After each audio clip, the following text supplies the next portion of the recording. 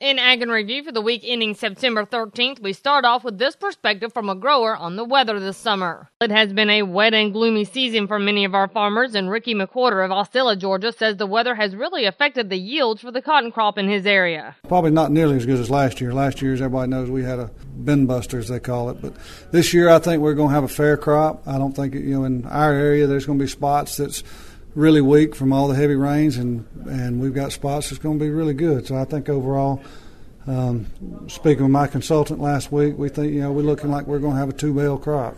Last year we had 2.5 to 3-bale crop.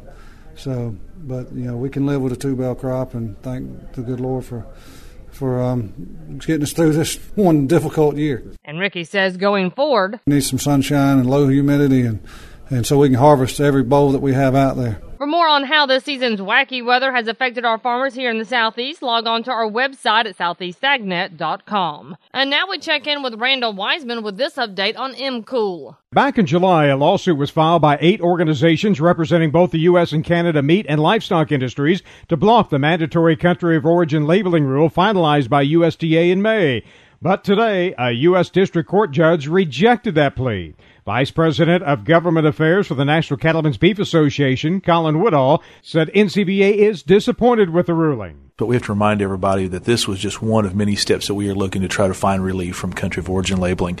Because even though the decision was made by the judge on this injunctive relief request, the fact remains that this is still a government-run program that is not providing any benefit to the consumer or to producers and is harming our relationship with 2 of our biggest international markets, and that is Canada and Mexico. So we are going to look at all the options that we have, not only moving forward with this case, because that is still an option, but also continue to look at the Farm Bill as a way to get this fixed. Woodall said NCBA will continue to support and pursue industry-led voluntary labeling alternatives to ensure cattlemen and women are not strapped with additional costs for a program that offers no benefit to consumers or producers. OMB itself even gauged this as being a significant rule by saying it had at least an impact of $100 million on our industry.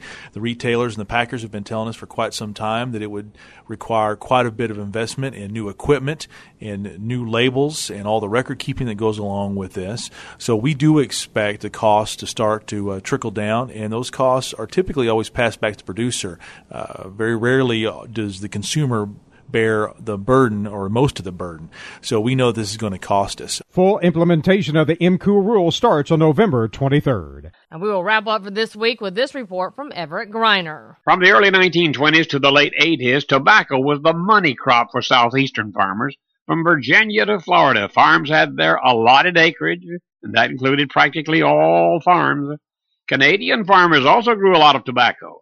And crop lost its status when its true dangers were exposed, but it did not vanish, as most people assume. USDA reported almost 325,000 acres of tobacco planted this year. And it isn't just in Atlantic coast states. It's grown in Kentucky, Tennessee, Ohio, always was. Although demand has dwindled, there's still a market for tobacco. Oriental tobacco was used in the making of many U.S. products. Tobacco is still in demand in that part of the world, so export sales of American tobacco is still strong.